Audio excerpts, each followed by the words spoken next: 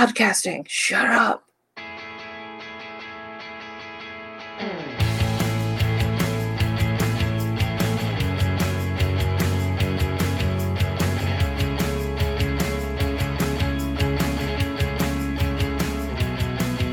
And welcome everybody to episode number 5 of Digesting Cinema with Christina and Aaron. And today with our very first guest, the reason we have a podcast, the reason that Christina and I have a relationship.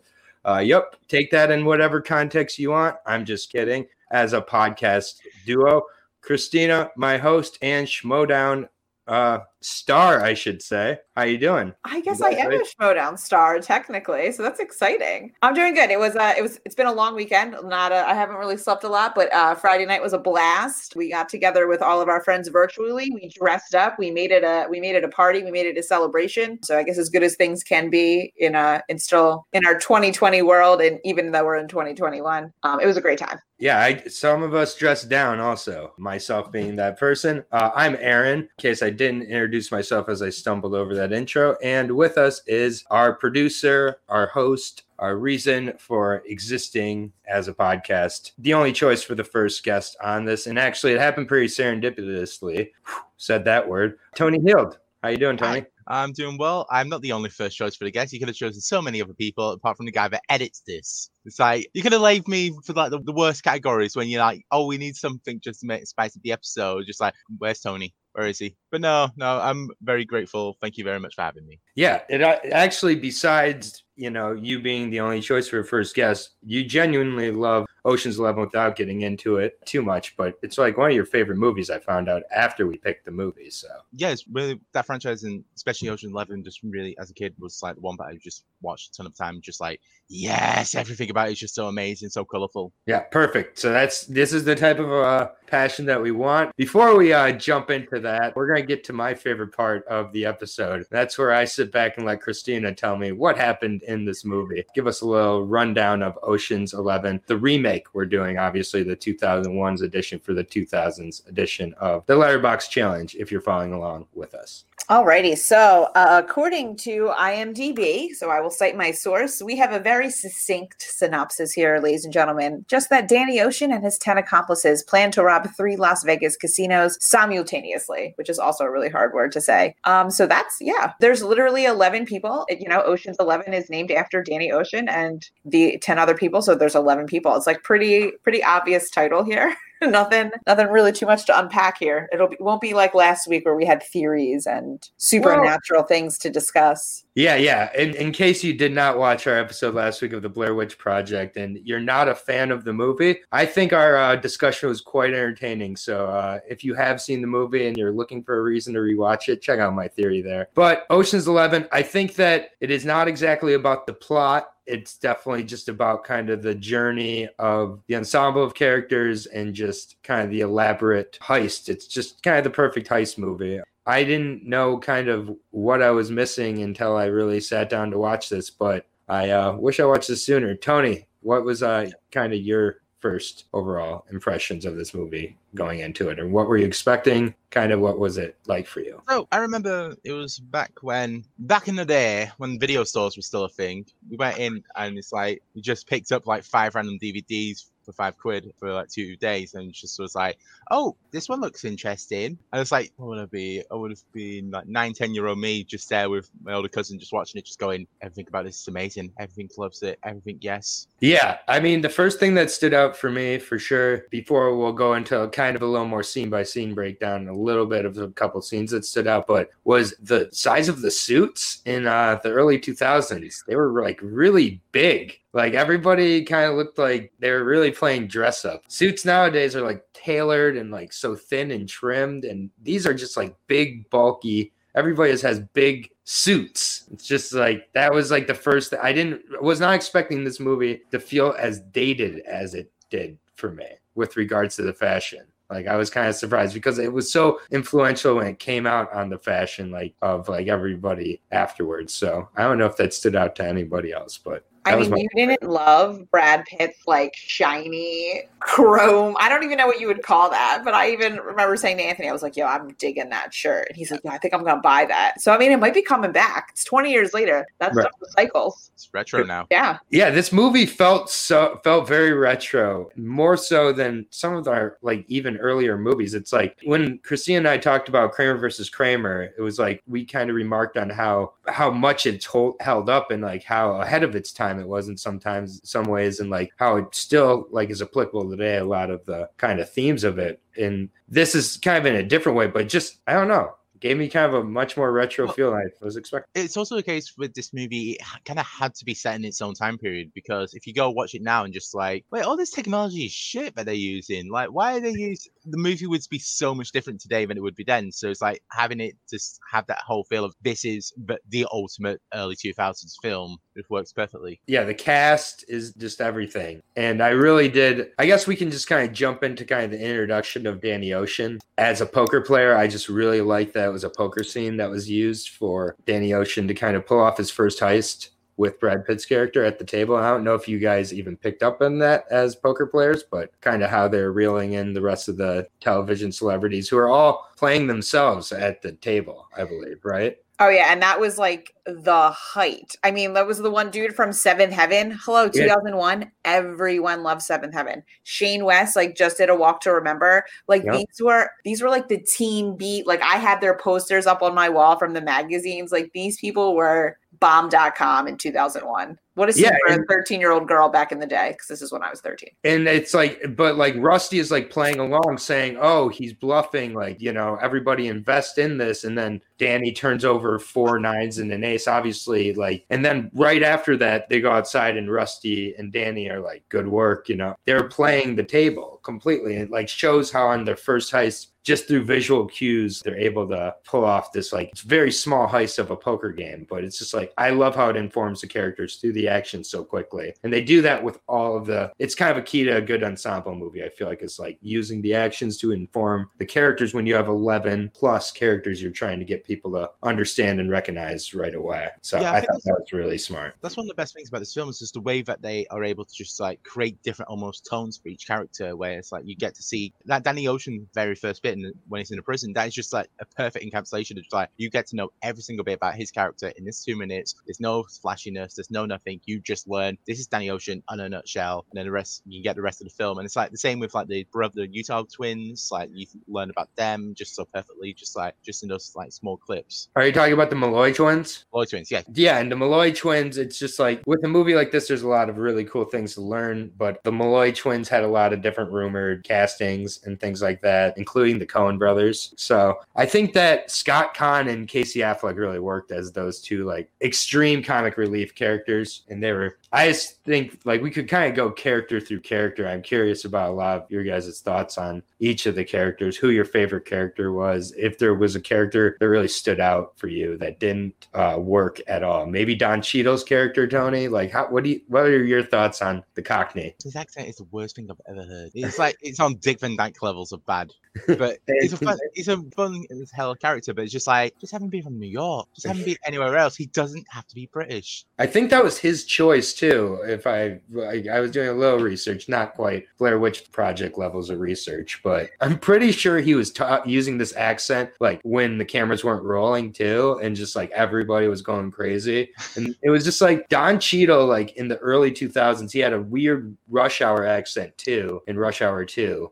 Like, and then he decided to just kind of figure it out a little bit. What was your thoughts, Christina, on Don Cheadle, and just like overall, did you have like a? Oh no, I loved him. I did too. I mean, it was definitely weird. Like, I'm like, oh, why are you British? And I was like, I don't think he's British in real life, so like I don't understand why we're going here. But I always love like the kooky character that's like sole job is to just blow stuff up. Like I feel like it just kind of reminds me of like Data from The Goonies, where it's like you're just like setting traps for everybody. And I just feel like that I always like find those characters so funny. Like their sole purpose and their sole obsession in life is just to blow stuff up. And I always enjoy those characters because I think they always put a little bit of a comedic tone to the movie when it's like super serious of just like, all right, I'm just gonna blow this up right now. Yeah, this movie definitely never gets too serious, and I really appreciate that. It works its tone really well, but it has some heartfelt moments too.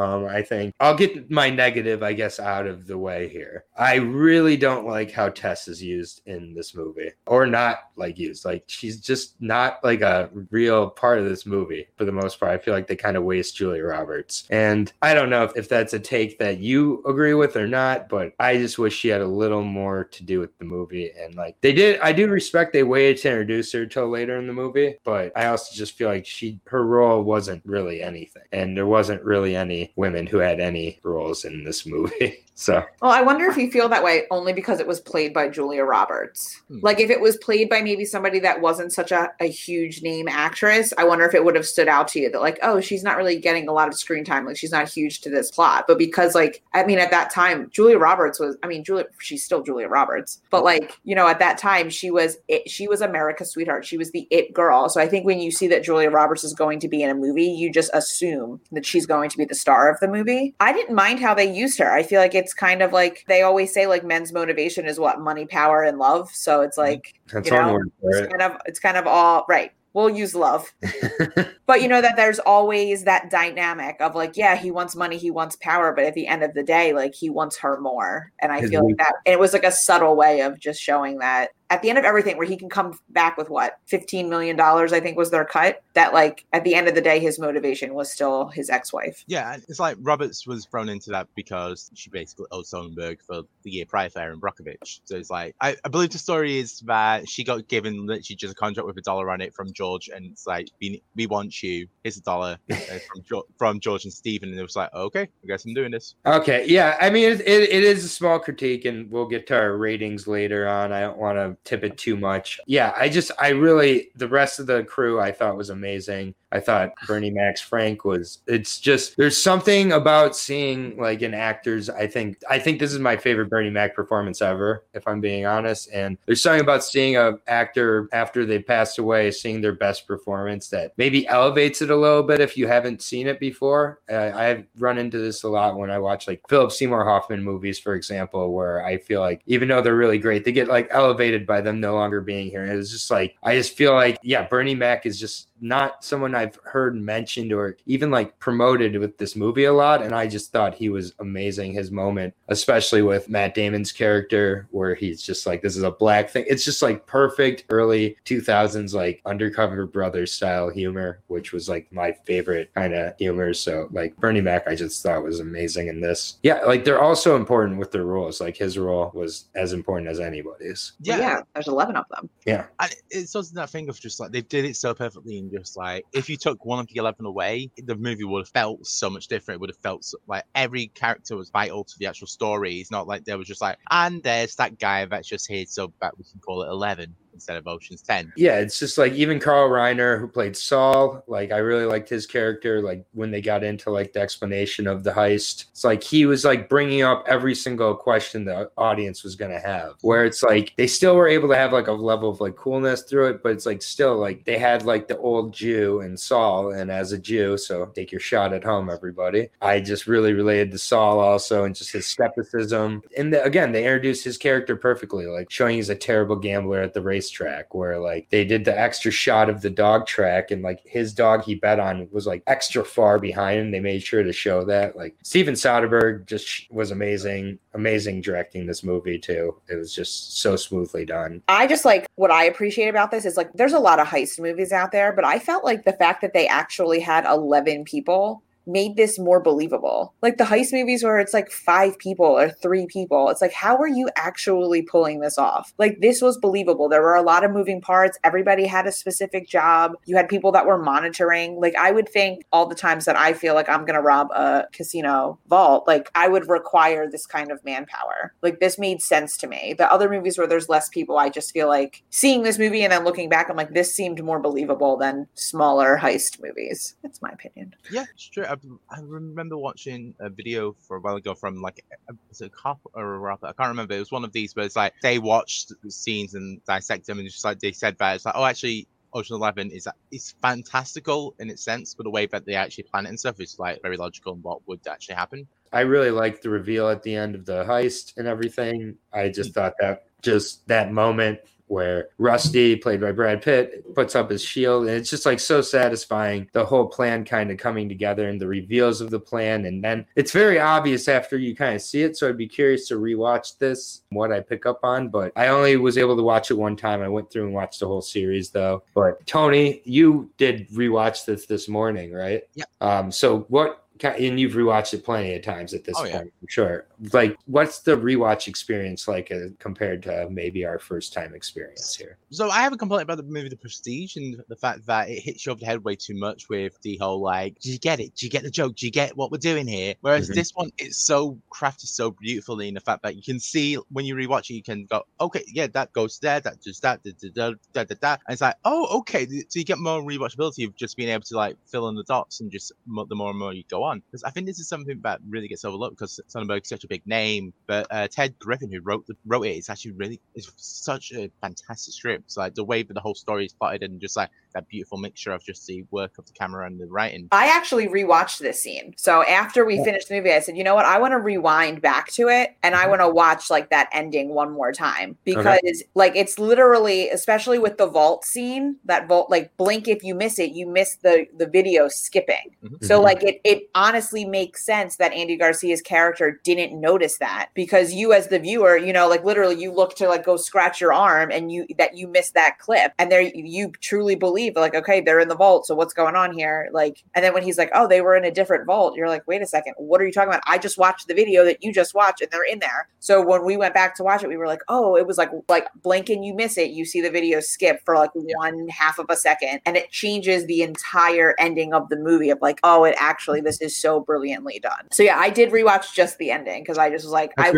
love movies like that where like everything comes together and you're like, oh, great. Like that's how they did it. So I'm like, all right, I got to watch this one more time before I talk about it because it was that good. Yeah, I completely agree. I mean, even on your first watch, it's like, even though obviously we knew there were 4 other movies, 3 other in the series with the 11, it's like, I don't think this movie was ever being presented as, do they pull it off? Do they not pull it off? And that being like the tension of the movie. It's the tension of the movie is the like execution, how they execute it and everything. Right. And yeah, Andy Garcia, Terry Benedict. Yeah, I just feel like that's just a perfect villain name and just like one of these names I haven't heard enough as like just like a general movie fan being brought up as like just a great antagonist kind of to, I mean, he's so hateable even though he doesn't really do anything exactly like wrong in this movie to get robbed of $150 million, which I also thought was kind of funny that's the amount in the casino today. It'd probably be like 10 times that amount or like 5 times that amount at least. Like $150 million on a fight night is not how much would be in a casino at this point. I just love, because I don't think I've ever actually watched an Andy Garcia movie. So like a movie that he's in. So this would be my first one, but I just love how he was portrayed. And I love when they do like the voiceover. You just see how like suave and confident he is. And just, you know, okay, he walks to the casino, he gets handed the briefcase. I mean, he just is like so systematic. And like that to me paints the perfect villain in the sense of like everybody is like, he can just tell everybody what to do, like snap of his finger. Everybody just follows whatever he says. And he knows that he's in charge. And he just has this like confidence to him that is like almost makes you want to punch him in the face, because I don't even know if it actually gets to arrogance, but it just comes off like that anyway. Like, I don't think he ever portrayed himself as arrogant, but because he's just so confident and so powerful, you just want to punch this dude in the face.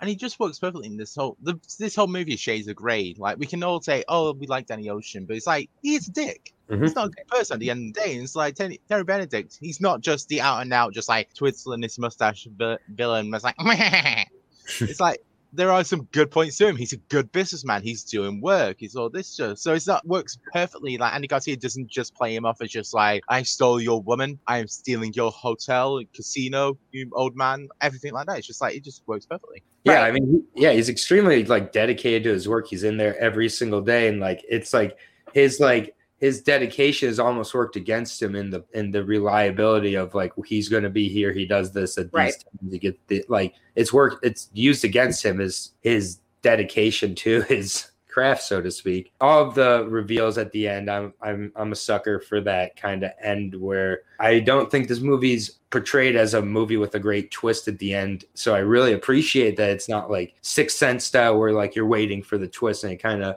ruins the journey. I was watching this not knowing that most likely they pulled off the heist, but not knowing how they did. And and it's not too much of, when you watch movies like this where it's like, oh, here's this snafu that happens and how are they going to get out of this? And then here's this snafu that happens. And it's just like the series of like unfortunate events. Like I think they had like one minor thing where they were getting the guy down and they were like blocking him. But like other than that, it pretty much went to plan. So it wasn't just like they had, because a lot of movies, they'll show you the plan and then they act it all out. And then it's like, okay, so now it's time to execute the plan. And then like 45 things go wrong. And you're like, and they still pull it off. Right. They still pull it off. Plan didn't matter. No, the plan definitely matters here. Right. Yeah, this movie feels like you're watching a magic trick, but it's not like, oh, girl appears in the box at the end to die. It's just like actually seeing like it's like a Penn and Teller trick of just seeing how the girl actually ends up like going all around houses, like gets like picks up the bouquet and flowers and then ends up in the box at the end. It's just like, and it's actually more interesting than just seeing her just pop out. Yeah, no, exactly. That's a really good point. And I mean, there's no doubt about it. I think this was a really good choice for a 2000s representation. The amount of influence this movie has had over countless heist movies afterwards, and just how these heist movies did it wrong. Like I saw Now You See Me first before I've seen like this. And it's just like, that's doing the heist movie like just completely wrong to me, and just like making as flashy as Ocean's 11, but it's nothing else. Like it's just this flash, and there's substance to Ocean's 11. There's motivation for the characters. There's really good interaction amongst the characters and like moments. I just think like there's a lot of movies that's influenced, but not in the best ways. I think a lot of movies took the wrong lessons from this. And it's just like, yeah, it's just like, then other movies just kind of made more fun, but like it didn't make sense. This movie just, it was so, I was surprised how logical it was. It really makes sense, and it's still so fun. It's like a fun, logical heist movie, and it just like is well constructed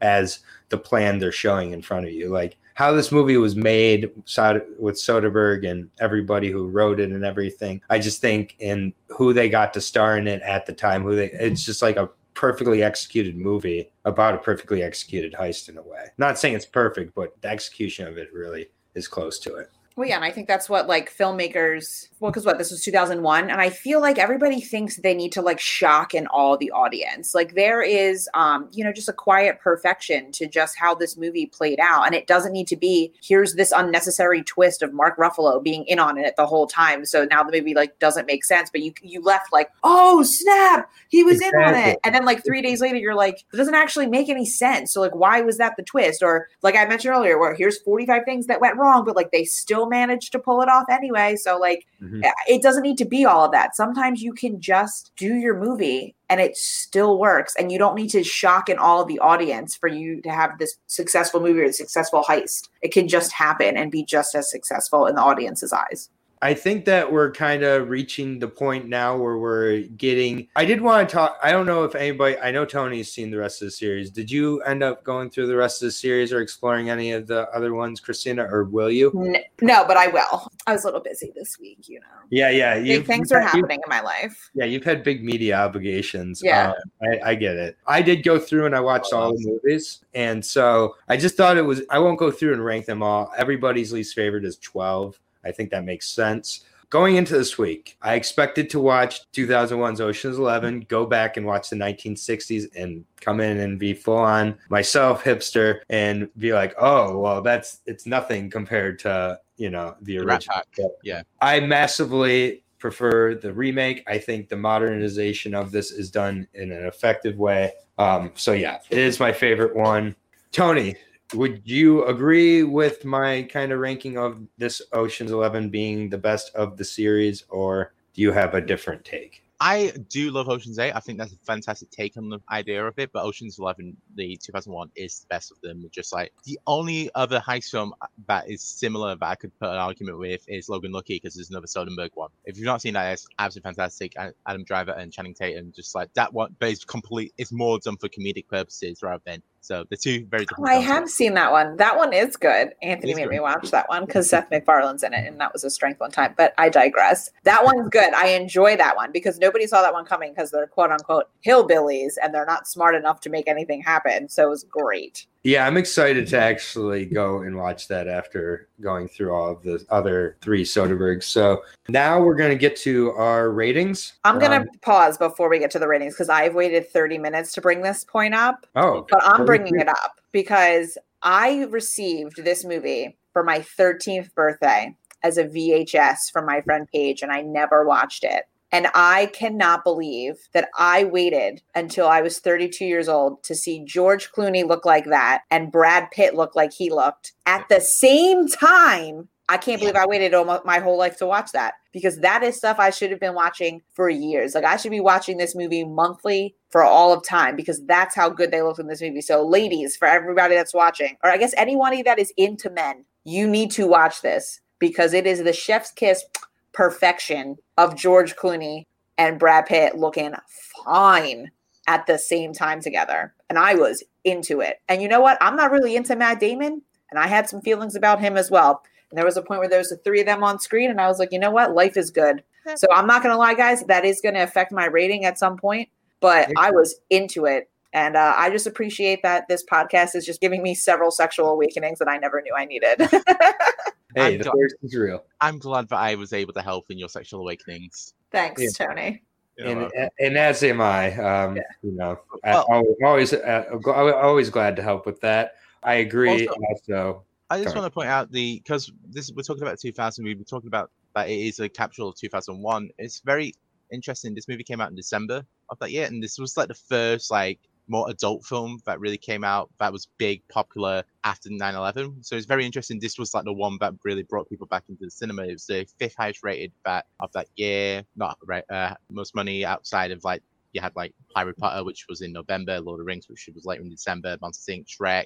This was like the first like adult film that really brought people back. Mm-hmm. Yeah, and it's I mean, it handles like going into a public space and not making that too triggering with like breaking and entering, and like there's explosions. So it's like actually really good point that I didn't put together till you mentioned that. So like, yeah, there were a few films that came out in that period, like Training Day and stuff like that. But it's just like this was like the first one, but actually like, oh yeah, this actually made a dent in the box office. This actually made like a significant impact in the. And this is a little different of an experience than Training Day. Gives you a little different of a little different of a palette when you're finished with this for sure. So yeah, I didn't mean to block your sexual awakening there, Christina. You could have unleashed it earlier.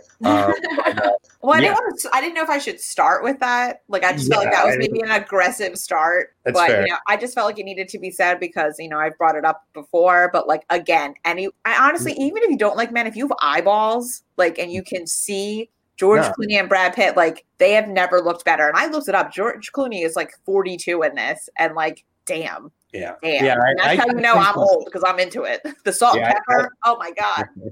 I can confirm. Also, you know, Loki from that film, the amazing Yen, just like damn boy. Yeah, he was great as well. Like and he plays such a like everybody plays such a key role, and like I like that Matt Damon, just by comparison to all the other smoothness, looks like rough. It's just so great. Like it's like, wow, Matt Damon is cast as like the kind of rough on the edges, probably could potentially screw up this heist if someone does screw it up person. Like it's like Matt Damon's that guy and you believe it. It's like that's how smooth George Clooney and Brad Pitt are in this. Brad Pitt eating 40 shrimp in the filming of the shrimp scene apparently, and just like this is another movie with which like when you learn about the behind the scenes, it's really fun to learn about. Well, there's just like the teeniest power struggle with Matt Damon's character, where he's like, he's going to fall in line, but he can go rogue at any moment. Like, he still has his own ideas. I'd be curious to see how that expands in the rest of the movies, because you kind of see it. Like, he's younger than everybody else, but like he's got his ideas. But it's like a typical, he's almost like a typical millennial at this point, where it's like, I want to do my way and all this stuff. So it's like, to really start to see that was interesting. And I will say one last thing is before we get to our ratings. Yeah, sure. I loved the ending. I love where they all line up. You got the music going, the fountains are going, and they just go one by one. And you just watch all of them leave, and they just knew that they had it's like leaving the sleepover. Yeah. It's like the morning coming and everybody leaving the sleepover. Right. I loved it. That ending scene, feels like is the very most Rat Packy thing they did in that entire film. That is very much like you would see like Sinatra walking off, Davis Jr. walking off as well. Just like that very much is just like that. it's an homage to that, and also just like, yeah, you guys are the coolest motherfuckers on the planet. Yeah, and we did it. They did it, and it's like we root for them even if they don't completely have the right motivation. So, all right, now and Danny gets his girl back. Yeah, So, I mean, all is well. He got his money and his girl. It's we rooted for Danny from the beginning, by hook or by crook. He got it. So now to our ratings. I'm gonna give it to our guest to give us his rating on one of his favorite movies ever. So Tony, your rating out of 5 stars for Ocean's 11. It can be your rating. You don't have to adjust to our rating system. This is your rating. So all right, I think I'll give it 4 stars. I think 4 stars is very good. It's like there's a few things that could have been better, and just like, whilst I like him, I think David Holmes as the composer for this, there are some really good music bits in there, but it's just like if you gave it to someone that could have a bit more gravitas to it, it just like would have been a whole nother level. Okay. Stuff like that. All right, we got 4 out of 5. That's tough to get from Tony. So not like Christina or me who give out 4s like they're candy. Christina, is this going to be a 4? Oh, of course it is. Just take more candy from me because this movie was a great time. This movie was a great time. This movie had some perfect eye candy, and I'm including Julia Roberts in that because that girl is beautiful. Okay, I enjoyed it. She had some great outfits. This movie was just fun. It was a fun movie, and you're just like, oh my God, this guy's in it and this person's in it. And you have a smile on their face the whole time you're watching it. Yeah, I think it was a great movie. This is something you can watch a bunch of times. And I really enjoyed it. There's definitely nuances to it that you would pick up the more you watch it.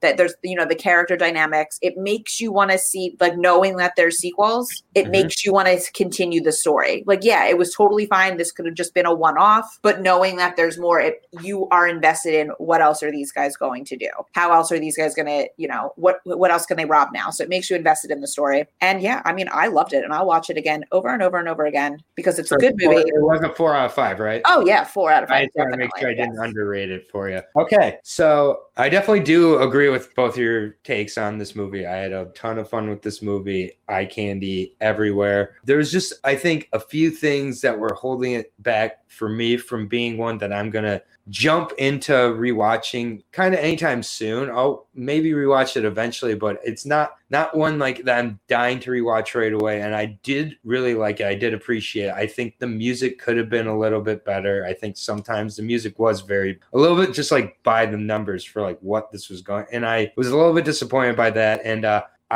I'm going to give it a 3.5 out of 5. I still really liked it. I just didn't absolutely love it. And there's just like a couple characters to me, and particularly for whatever reason, Julia Roberts' character that just left a lot to be desired from me. And maybe I'm looking at that a little bit through 2020 eyes too much, or 2021 eyes, I guess now. But I still really liked it. I thought it was like a great fun time. And I think the series is definitely worth investing in and checking out, and everything like that. So I still liked it, and I still recommend it for sure. So we add that all up, and that gets us about an average of a little under of 3, but we're going to round it up to a 4.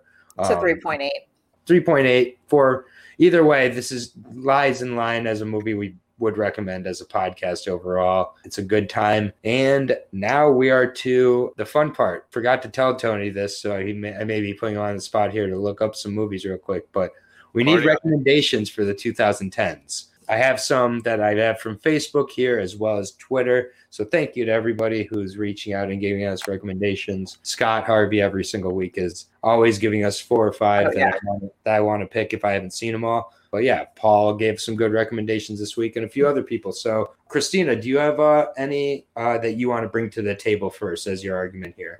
And the way this will work is we're each with 3 of us here, we're each just going to draft one of the other person's recommendations, then discuss those 3. So go ahead with the 3 or 4 that you have, Christina. So I will start with one that I actually have seen, and then I'll go with 2 that I haven't, but have come highly recommended to me. So the one that I will plug, and this is probably the only time I can plug a Chris Evans movie, so I will do it, is Gifted. It is fantastic. It is such a heartwarming story. I love it, not only because he is in it and I'm obsessed with him, but because I love math. It has a nice teacher-student relationship in there. It has my favorite subject in there. It has awesome family dynamics in there. It's a nice change of pace from his typical action hero, and you get to see, him portray a real person who's dealing with family issues and having to make decisions about a child, which is, parents have to go through this all the time. And sometimes they're very easy parenting decisions. Sometimes it's really hard parenting decisions. He's also dealing with the loss of his sister. So his niece is dealing with the loss of her mother, and then interspersed his relationship with his mom. So it's a really beautiful story that I would definitely recommend. I don't want to give too much away about it. Yeah, I don't know anything about this, so say less. Yeah. That's great. Yeah. And then the two that have been recommended, that have been talked up to me for quite some time that I have not seen, would be Long Shot. And I got to throw it to my boy Rue for his favorite movie of all time, Blind Spotting, which I still haven't seen, which I have to, because all he does is say great things about it. So I have to watch it in his honor. Number 2 overall, gotta support my boy over here. Rue. Yeah. So those would be my 3. Okay. All right. I'll go ahead and give some from the crowd here. Give Tony a little bit more time here, even though he's chomping at the bit, ready to go. So this is one I have seen, but I do want to mention. It's Searching from 2018. Scott Harvey brought up. It's a movie that all takes place kind of through laptop screen, essentially, and just is like really, really a excellently crafted movie by a first-time director, and I recommend it to everybody. One that I wasn't expecting to be brought up, but I thought was interesting, was the Peanuts movie. I've never seen any of the Peanuts movies, and I've never even had the motivation to see one either. Michael Campbell brought this one up, though.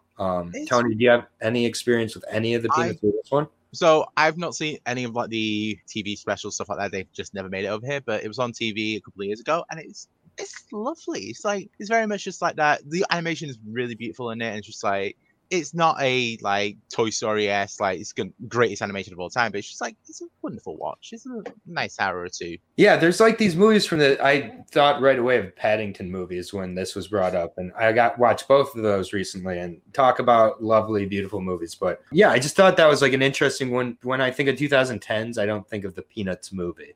So I just like those a little. I really appreciate the big hitters being mentioned, but also these smaller ones. Turbo Kid by Bill was mentioned. I still haven't seen it, and I'll consider it not for this. I don't think I ever realized that Turbo Kid was a recent movie. I just assumed it was a childhood favorite from the 80s. So yeah, I think that it's definitely a throwback to that. Another one that got brought up that I'm going to be watching on my personal list, but I know Christina's watched, so not going to mention it, is The Intern, brought up by Andrew Barr. I always assumed this was a shitty movie and just never even thought to look at it. So I'm excited to find out why I was wrong. And the last one that I will bring up will be, it was brought up by a few people, or 2 more I'm going to bring up, sorry, from the crowd, because we actually got a lot mentioned late. So one was from Adelaide, and as well as a few others, and it's A Monster's Call. I have not seen this movie. Tony brought this up in the comments as well, so he can't bring this up for his recommendations now. Christina, have you seen A Monster's Call? No, but Anthony told me about it, and he doesn't think I'm going to like it. Oh, okay. That means I'm probably going to love it. So maybe, again, another personal one. And the last one, this is one that I should have already seen. It's a documentary. We haven't covered a documentary yet, and it's Minding the Gap. It was one of Obama's favorite movies of, I believe, 2018. It's just, it's based around skateboarding, but I think it's a lot more about just kids and how they grow up and how they adjust as time moves on. So just looks like a really heartwarming type of story, and I think could be an interesting conversation. So I think those are all really good recommendations from the crowd. Tony, go ahead and give us some recommendations from you, and then I'll give it to you, and we'll go. So I have been going through my letterbox and your letterbox trying to see which ones don't match. So big one that I think hopefully now you've seen, going back to Seth Rogen for a moment, 50-50 from 2011, directed by Jonathan. I've never seen that one. Is Seth Rogen, Joseph Gordon-Levitt, really outside of what you would expect from those two in a film together. It's so wonderfully done. It's a really fantastic watch. It's a heavy tone of comedy, but it's very, if you like The Big Sick, for example, it's very much in that ilk of cinema. Okay. That would be one. And also one that I adore, but not a lot of people talk about, because it's the French one's better. And true, the French one is great, but this one is still great, even though and Kevin Hart should have got an Oscar nomination. The Upside. Nice. Okay. So I don't know that much about this movie. So do you want to just... Yeah. So The Upside is a remake of is it The Intouchables or The Untouchables? It's the Intouchables. It's The Intouchables with Bryan Cranston and Kevin Hart. Okay. Yeah. I thought you said it, The Outsider at first. And I was like, I don't know what The Outsiders is. The Upside, I'm familiar with. The Upside. Yeah, I haven't seen it though. Got kind of laughed at because it was a remake. Yeah, it got that thing of just like, oh, it's not the remake, it's a remake, and also it's a really interesting film for the fact that it was the last film that Harvey Weinstein really had anything to do with. Yeah. And it got buried in everything that happened because deservedly so. He's a terrible person, but it's like Bryan Cranston and Kevin Hart really got shafted there. Mm-hmm. And then the last one, I think. Actually, speaking of Kevin Hart, this one might be interesting for you both. I don't think I've seen it, but Night School. Definitely. Oh, Not. I've seen that one with Tiffany Haddish. Yeah. Okay. It's a good comedy for Kevin Hart. It's Kevin Hart, and it's Kevin Hart-iest, and it's just wonderfully well done. Okay, and I'll just give a couple of the ones that are like big blind spots of mine because I do always have a lot of these. One is 2012's Lincoln. I haven't seen it. I know I need to see it. It's long, but it's very good. Yeah, I'm a huge Daniel Day-Lewis fan, and it's just, it's one that somehow I hadn't seen. I have a feeling that most of my picks probably seen Christina, because I still somehow have not seen Black Panther. Oh, wow. Ooh. Yeah, I miss out on a lot of MCU movies. I see the big ones, and I know this was a huge one. Yeah. I missed out on this one. I love the costume design and everything that I've seen from it, and just like I just think this is a movie that I'll probably see and like a lot more than maybe a lot of other. But yeah, it's one I need to see. I know. And the cast in that movie is perfect. There's very few movies that are perfectly casted, and this is one of them. It's just one of those movies I wish I would have seen already, but just have avoided it or not seen it for whatever reason. And yeah, I think those are good. I made a bunch of suggestions, so those would be my few. So now, go ahead. Just one more. I've just found that you haven't watched. I don't know about Christina Kirch's Letterboxd. That's really updated. Just Mercy from 2019. Oh, I watched that too. That's. Dude, Michael B. Jordan can do no wrong. He literally cannot. Like, he is so freaking good. I can't even. The fact that this man doesn't have an Oscar is insulting to every person that's ever watched him in a movie because he's so good in everything he does, and he is fantastic in this movie. It is heartbreaking, and he's so good at it. The only bad thing about this movie is what the fuck is Brie Larson doing with her accent? Oh yeah, she's weird. And O'Shea Jackson Jr. as well is in there as one of the prisoners. He's a fantastic role. Jamie Foxx is Jamie Foxx at his finest. Oh yeah. If you've not seen Just Mercy, it's just like that is a really good recommendation. Okay, well, I have a bunch of other movies to watch, so now we're all going to pick one to make it to the final three to choose from. So I'm going to pick Long Shot. This is probably the newest movie on the list. I'm a huge Seth Rogen fan. Honestly, I'm 50-50 on which Seth Rogen movie I was going to pick. So I really like both of the choices, and I think they're going to be very different conversations. But I'm going to go with Long Shot. I live in Washington, D.C., so sometimes when I see politically surrounding movies, I just kind of avoid them just because I just live in it all the time. And I'm just not exactly looking to escape into that world. But I think that's kind of a stupid reason not to watch this movie. So Long Shot, Peggy Gubbins would be a lovely guest to have on for that.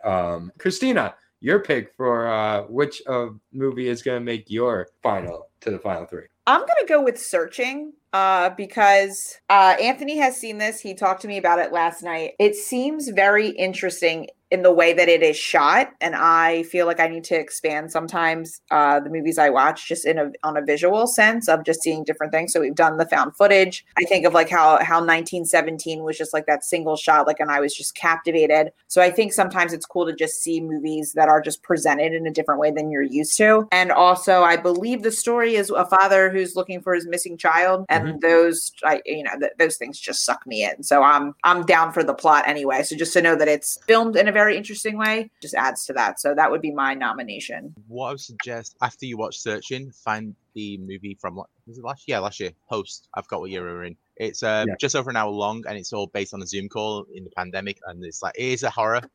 It's a hope for those that live in Tower Corner, like we do on Facts of Film Fights. But it's very well done. It's like, and it works perfectly in just like the being able to capture just this feeling of just like claustrophobia because of technology. All right, yeah, I've heard a lot of good things about Host also. So we have Searching, we have Long Shot, and for your 2010s pick, Tony, you can pick your own movie too. You just have to make a good pitch. I've done it before. Your pick for 2010s. If you've not, so I do feel that like if you've not seen Long Shot, I think you two have to do it. I think it's one of the best romantic comedies of that decade. It's like it really holds Like Charlize Theron has a really interesting performance in it. The Seth Rogen character is really interesting as well.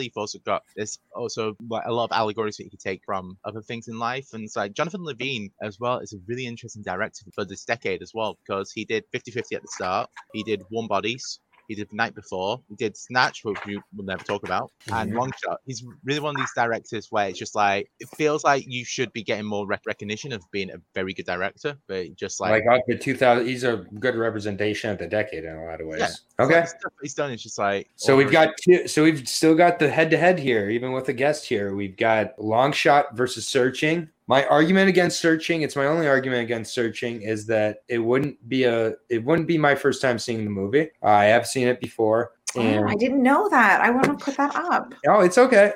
I do really like the movie. I really respect the movie. I'm actually not against doing a podcast. It gives it a little bit more shine. But I think actually both these movies, that's an argument for. So it's hard for me to argue against having Peggy Gubbins on and talking about Long Shot. Oh, yeah, that is. I mean, she is one of my most favorite people of all time. Yeah, and I think the world needs more Peggy Gubbins in podcast form. It sounds like Long Shot is going to be the pick, unless you want to put up a last-minute defense of Searching. I do suggest you watch Searching this week, though. I'm literally making a list. It's just like, oh my God, I need to not work. Like, really, I should have hit the lottery so that my job could just be watching movies all day. But the whole work thing really hinders the movie schedule. Yeah, luckily, Searching's a pretty tidy 90-minute thriller, I'm pretty sure. So, and the beginning of Searching, you're going to bawl your fucking eyes out. You're just going to be like, I was not ready for it. Maybe you're a little more ready for it now, but it's still that emotional that it doesn't matter that I prepped it. It's a great time. So, Tony, thank you sincerely again for allowing us a platform here with Digesting Cinema to get out there. You edit these podcasts together, including this one, which you have to edit a little more than usual. So thank you for that. But honestly, it was great to have you on. We'll look forward to having you on again sooner or later. We'll have you on. Either way, anything else that you'd like to plug? This week, Fisher Brothers Stage Productions available on YouTube and on Facebook. That's the best place to find us. We have got the Premier League starting. That's going to be on Thursday release.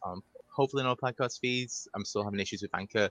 The first match is going to be Jay Burns versus Ryan O'Regan. That was a really fun match we recorded Friday. And then Wednesday, Fancy Film Fights. We are doing Rotten Tomatoes 51%, 75%. So that's with the 4. So that'll be.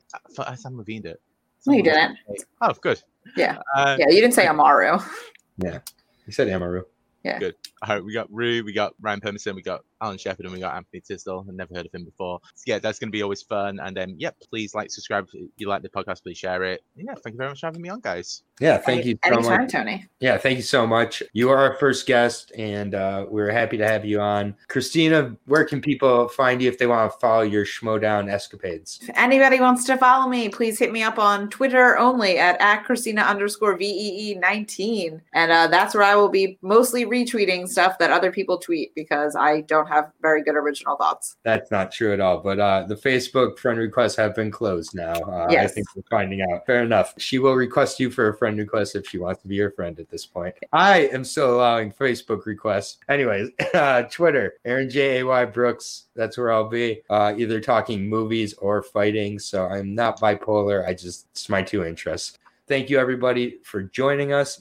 Next week, we will be covering the 2010s movie Long Shot. Then we start to enter the newer or like the more obscure categories or out of the decades after next week in the challenge. So that's when things start to get really fun. We start to get like a 1940s recommendation with like a 70s with a 2010. It's going to be all over the place. Thank you, everybody. Keep digesting cinema.